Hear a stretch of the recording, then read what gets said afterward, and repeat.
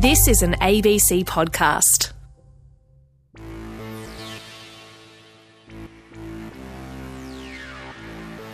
In 1979, the West Papuan band, Black Brothers, were one of the most popular bands in the region. As their audience grew, so did their activism, speaking out against Indonesian rule over West Papua. The band had to flee their homeland along with their families. Lead singer August Rumeropen and his wife fled to the Netherlands, then Vanuatu, before finally settling in Australia. The couple had 3 daughters, all with beautiful voices and the same drive to use music to spread their message about West Papua. To honor their father and the legacy of the Black Brothers, the girls started their own band. I'm Hilda Wayne. Sisters, let's talk to Rosa from the Black Sisters.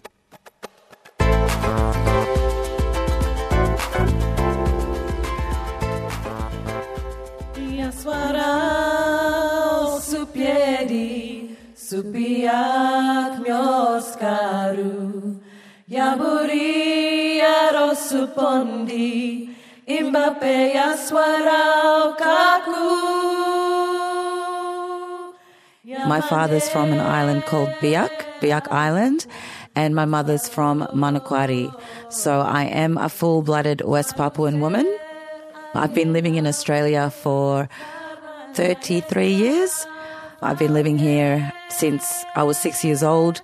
We actually settled here as refugees. We were the first West Papuan refugees to settle in Australia, in Canberra. And I just moved to Melbourne 14 years ago to continue music and basically a legacy that my father's band has left our generation.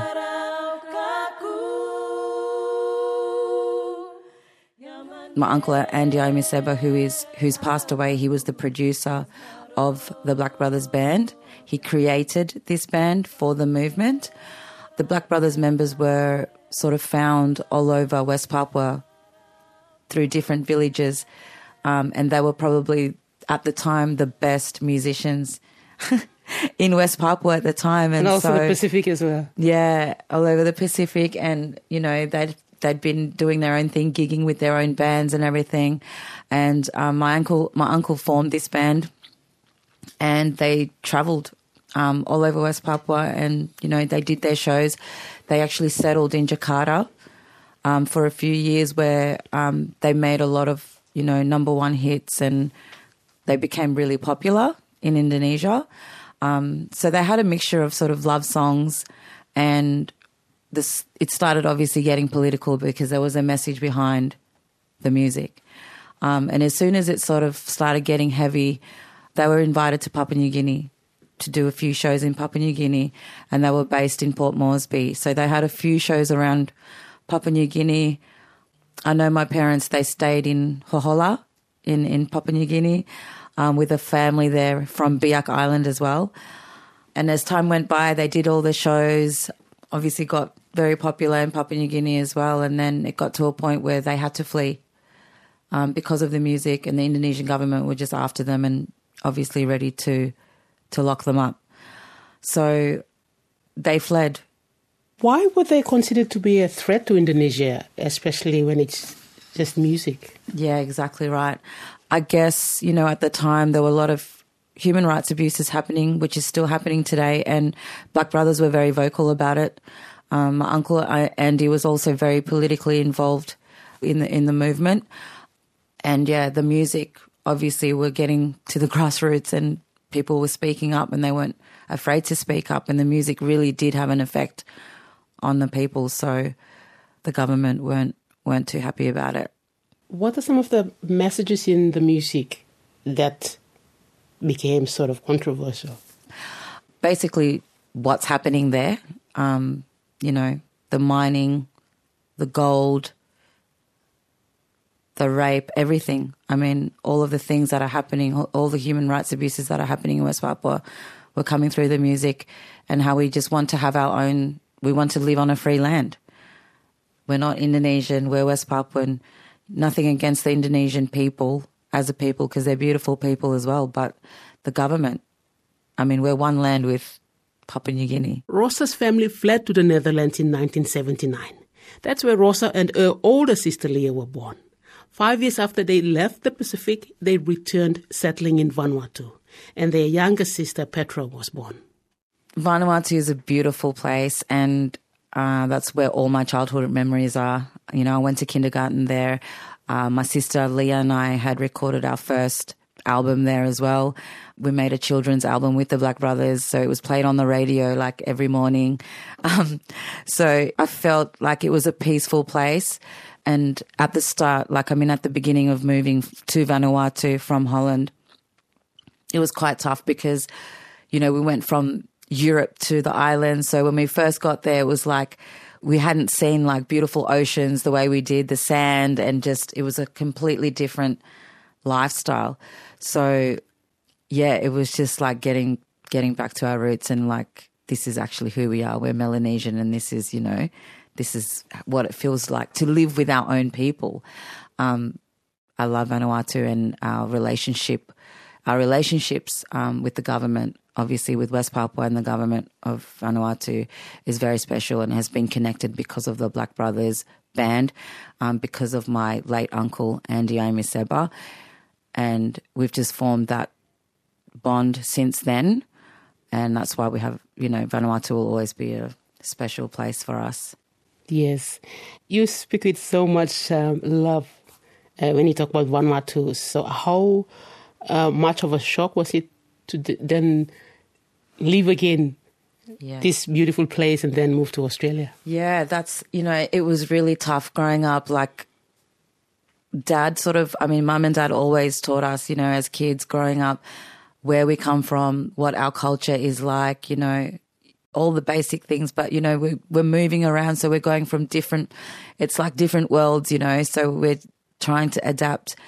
It's always been a struggle to know, not to know who you are, but just to be around different places, trying to explain, you know, I come from this and this is my story. And it's very difficult. Like, you know, there's obviously trauma involved in it. There's a lot of things behind being displaced, or, you know, we were basically stateless. At that age. Stateless. And at that age and growing up as a teen and everything. I remember Mum was saying when we got to Vanuatu, we only knew how to speak Dutch. Like, I don't even remember how to speak Dutch, but as a 3-year-old, that's the only language I knew when I moved to Vanuatu. Wow. So having to learn Bislama, which is their language, you know, and then leaving Vanuatu and coming to Australia and only knowing Bislama, so having to learn English. So it was all, you know, it was tough as a kid, but at the same time, it just made us who we are, and that's why we're so, I guess we can just adapt now, and yeah, it's made us who we are, like with our journey with music and everything. The family was stateless until Rosa was 14, when at last they were granted Australian citizenship. It was like we were a nobody, you know, so it was crazy. Like we went through some really hard times growing up, but yeah, it was like as soon as we received, you know, our Australian citizenship, it was like, okay, now we've really got our foot in the ground and we can start. How much of an impact did that finally have on you and your family, and to be granted a citizenship and just have a place to call your home? Yes. I know for Mum and Dad it was a really big relief, because I know obviously in their hearts is they want to go back. They want to be able to go back to West Papua. As soon as we got our Australian citizenship, not long after that, Dad went back home for the first time after over 38 years. Wow. It's a long time to be away from home. Yeah. And he was finally reunited with his family after all those years. And, I guess receiving that citizenship was, for me at 14, I may have not felt the impact of it, but I know now that I'm a grown woman and I understand everything, it had a massive impact on Mum and Dad. Like, it gave them a sense of hope.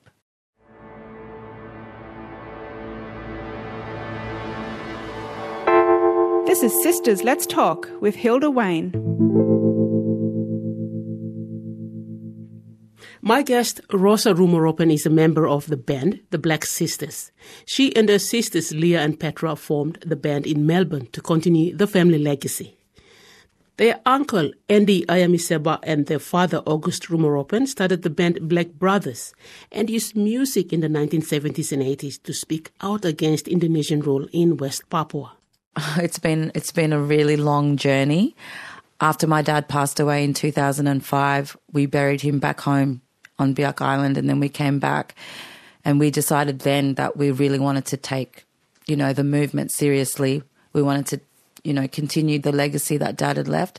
Obviously, growing up in Australia, we just got used to, we went to work, we finished school, just into, the daily routine and not really thinking about the Free West Papua movement or anything like that. But after Dad passed away it was the right thing for us to do, and we decided to move to Melbourne, and that's when everything kind of started with the music. I mean, we've always been singing, but in Melbourne, that's when it went to another level. So, we created a band, we joined some bands as well, and we had opportunities to share our music, our dad's music, around Melbourne, around Australia. We had opportunities to go overseas, which we did. We went back to PNG to perform.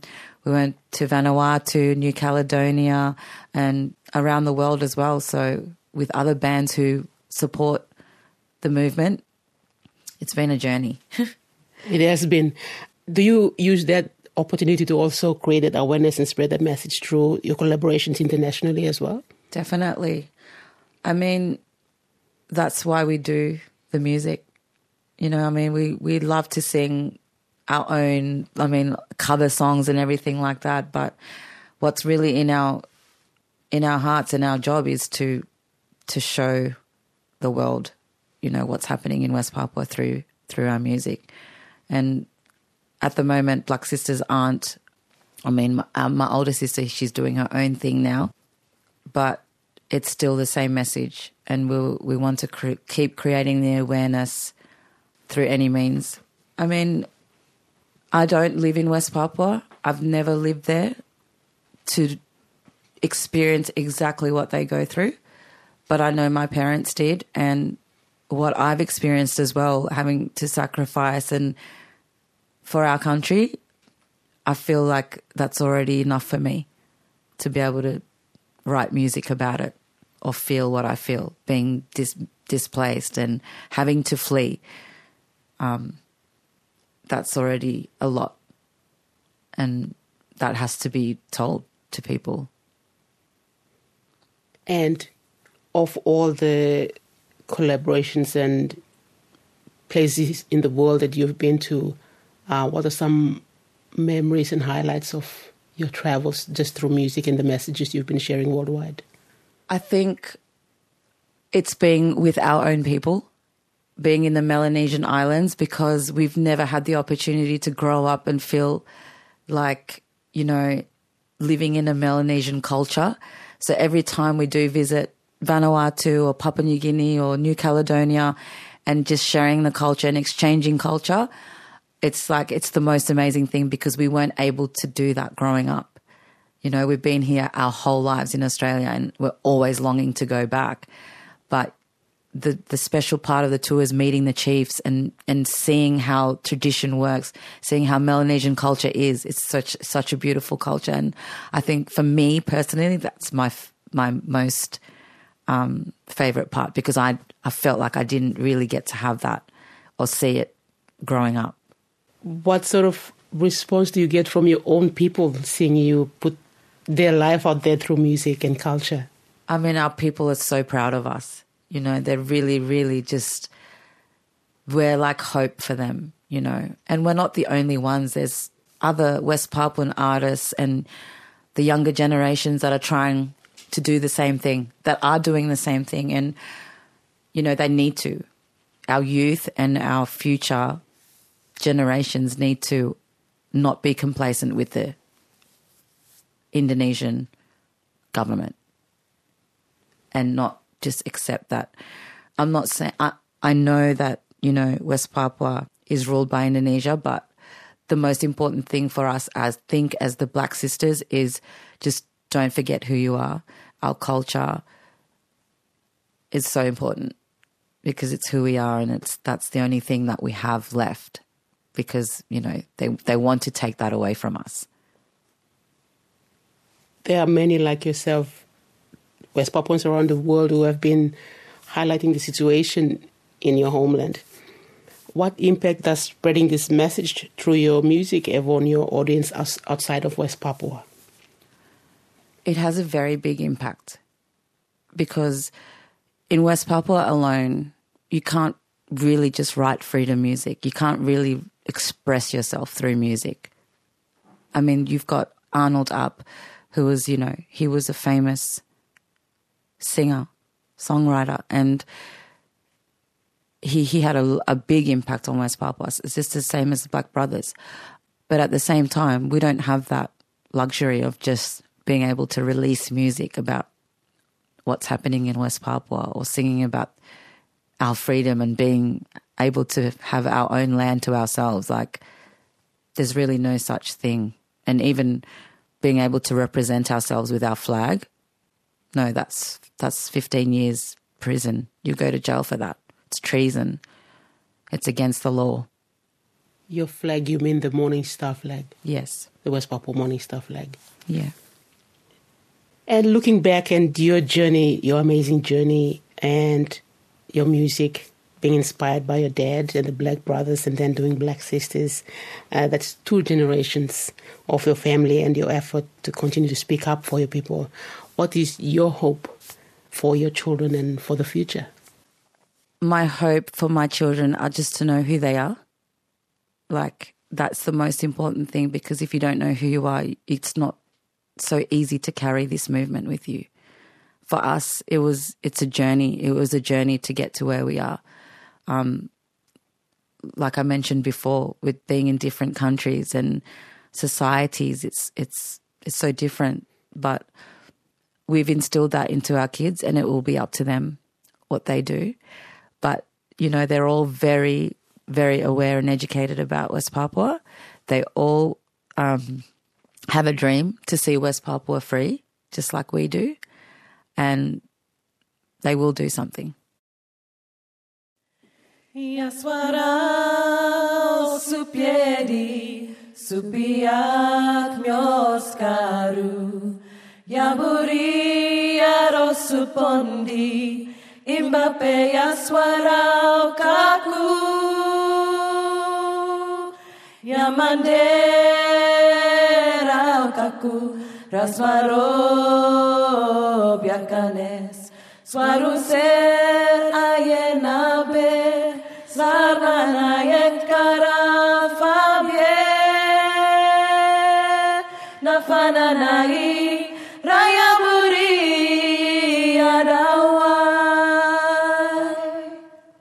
jaswarau supiedi, subiak mioskaru, yamuri arosupondi, imbape yaswarau kaku,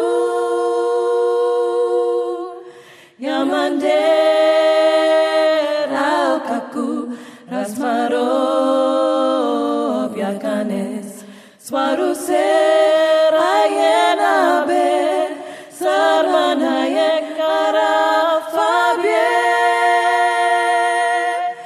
nafana nai, rayaburi yadawai, yaswaram yaspefanaya, yaswarau sinan befaduruaya, raso yakaber mufa, bemyon siedi, obiak, piak myoskaru, yaswaram yaspefanaya, yaswarau sinan befaduruaya, raso yakaber mufa, bemyon siedi, obiak, piak myoskaru, nafana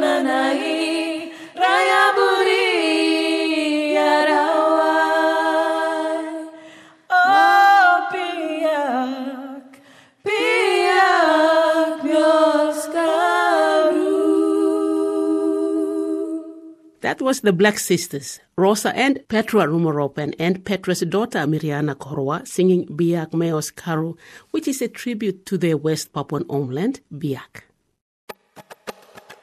This is Sisters Let's Talk with Hilda Wayne.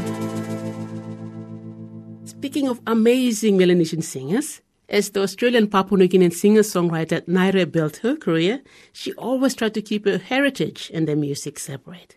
Until 2017, when she made a pilgrimage to her mother's home in the Highlands. Here is Naira sharing that experience on Conversations with Richard Feidler. My family are from the Warrabung region.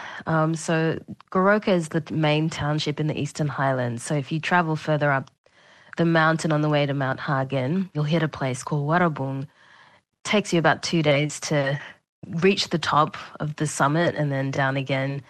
But it's just the most magical place I've ever been to, just mountainous flora and it's hugged by clouds, and people are still living in grass huts up there. You know, there's still a lot of subsistence farming and things are still pretty intact up there, which I always appreciate and love going back there. So it's a pretty spectacular part of PNG, I would say. Not many people know that there is this mountainous ecosystem, and it reaches high altitudes. I mean, the highest peak in the Highlands is Mount Willem, and sometimes it's even snows up there as well. So yeah, it's truly magical, really magical. What did you know about your ancestors when you were growing up who lived on this mountain? I remember my mother telling me about her grandfather, so my great-grandfather. And he was a chief. His name was Lofunokue. My son's middle name is named after him.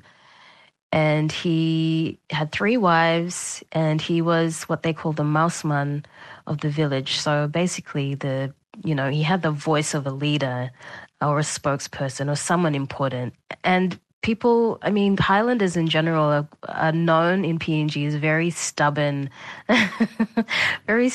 almost pig-headed people. But that's definitely benefited me as being part Highlander on my journey in the music industry, because I just very persistent with my journey as an artist. But what I remember of my ancestors, it's all stories that have been passed down by my grandmother and my mum, and it's definitely Lofunokue. If we're talking about ancestors, he's the one that I remember the most, about him being a leader and being this really strong, stately chief of our tribe. So yeah, I guess the thing that comes back to me is just the pride that comes with being a part of this particular tribe. Tell me the story of how your mother came into the world, please, Lara. My grandmother, she was a bit of a firecracker herself. Just one night, just before my mum was born, she was by herself, and she remembers being surrounded by ancestors that had passed on, who knew that she was about to give birth to my mum. And my grandmother literally gave birth to my mum by herself, like a full monster of a woman, and cleaned herself up. And in the morning, when the rest of the family woke up, she was like, "Meet your new sister." Wow. So you have these epic family stories in your background. How old were you when you first made your first visit up that mountain, Nari? I would have been anywhere between 13, 14. Most of my interaction with my family was on my dad's side, and my mum was very adamant that we'd have more of a Tolai upbringing. So my father is from Rabaul, and the people from Rabaul are called Tolais, and hold very high positions of power in politics and that kind of stuff. So mum was like, okay, we need to bring the children up. They need to know this side of their heritage as well as a focus point. So at one point she said to one of her brothers, my daddy Sai, take the kids up to where they come from and let them see where they come from. And, we don't only ever heard stories about our family up in the mountains and what it was like. And so it was really exciting and exhilarating to be sent off without our parental guidance, just with our uncle, who was the most playful uncle I've ever had, just really cheeky and childlike. So this was a real adventure then for you and your siblings then? Oh, yeah. It was a full adventure, because all we'd ever known was coastal life, the white sandy beaches and the palm trees and that kind of stuff. this was a polar opposite to what we'd experienced growing up in Rabaul. So, we get to the bottom of the mountain and, as you ascend further up, it gets cooler and the climate drops and the vegetation changes. There's not many coconut trees up there. And then we just kept meeting people along the way saying, oh, I'm related to you in this form, 10 times removed or 3 times removed. And my uncle would know all of these people and try to explain to us where they fit in the family tree. So it was, like you said, it was a real adventure. There was just flowing freshwater rivers everywhere, just the tallest trees you'd ever see, flowers that I'd never seen. There were goats everywhere, just a complete contrast to the coast. And what was the village like when you arrived there? The village in the highlands, you have a lot of red earth. And so you'd have forest area and then you'd have a clearing where it would be, I guess, a more built-up area where they'd have huts everywhere, and there'd be a main hut where people would have their village meetings, and then there'd be a full clearing in the middle of these huts of just dirt where kids could play or women could just sit and, weave their bilum bags. But there was always just like this low rumble of people talking. There's a lot of storytelling, because now things like smartphones and Facebook and social media are seeping into village life, really? Even though there's not much, even though there's not much electricity there. People entertain themselves by staying up to date with what's happening in the community, by telling stories and just sitting around and, for want of a better word, shooting the shit, and it's a very conversational culture. There's a lot of chatter. So we could hear that all the way up the mountain, just people talking and that low murmur of conversation. And because Papua New Guinea, especially in the village areas in the highlands, word travels really fast, almost as fast as an email. And so word would have traveled up the mountain before us, telling people that Miriam's children were heading up the mountain for the first time. And so people in the community would say, you can use my hut or that hut or whatever. I've got this hut sitting there, or I'll go stay with my brother or my cousin and you guys can use the hut. So we would stay in these little grass huts which are just the most cozy houses ever. I mean, they're thatched roofs with woven, we call them flax walls, and then in the center would be the fire, where your cooking and all your storytelling would happen around this fire, and then you would sleep on a kind of mezzanine level around the fire. So it was one of our first experiences sleeping in something like that, and as kids, it was better than camping.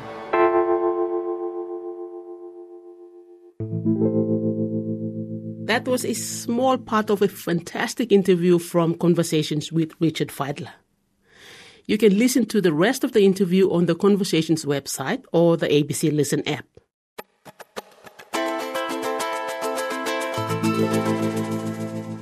Thank you so much for joining me, Hilda Wayne, for Sisters Let's Talk on ABC Radio Australia, a weekly show by Pacific Islands Women for Pacific Islands Women, where we get together to talk about the issues that are important to us.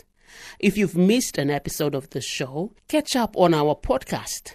In the Pacific, just search for Sisters Let's Talk wherever you get your podcasts. If you're in Australia, you can listen to Sisters Let's Talk on the ABC Listen app. If you've got a topic you'd like me to cover on the show or any feedback, I'd love to hear from you.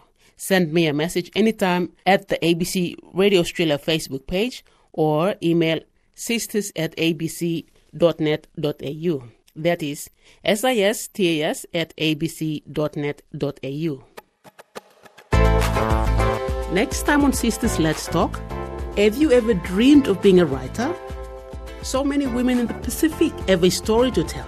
So why is it so hard to find people willing to publish our books? There was no young adult books set in the Pacific. I thought, this is the story I want to read. Nobody's written it yet, so I'm going to write it. That's next time on Sisters Let's Talk. Sisters Let's Talk is presented and produced by me, Hilda Wayne. Our supervising producer is Kim Lester. Executive producer is Inga Stunsna. Sisters Let's Talk is an ABC Radio Australia production. I'm Tasol na bungim you next time.